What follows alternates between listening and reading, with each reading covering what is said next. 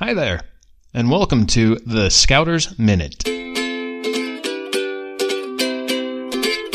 This week's Scouters Minute is brought to you by us, ScouterLife.com. Make sure to check out our trading posts for upcoming online merit badge courses.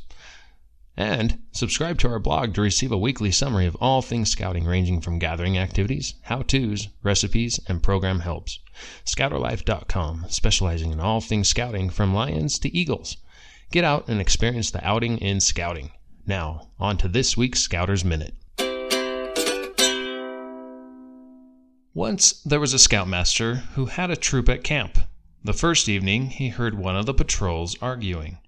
The scoutmaster walked to the trees and gathered a bunch of sticks and tied them together with a half hitch to form a bundle. The scoutmaster then asked each one of the scouts to break the bundle of sticks.